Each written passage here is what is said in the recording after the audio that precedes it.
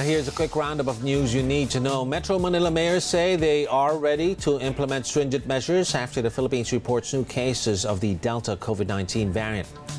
The Philippine Health Department denies President Duterte's home province of Davao has been receiving most of the Pfizer vaccines delivered to the country. COVID-19 deaths in Brazil reached the 500,000 mark.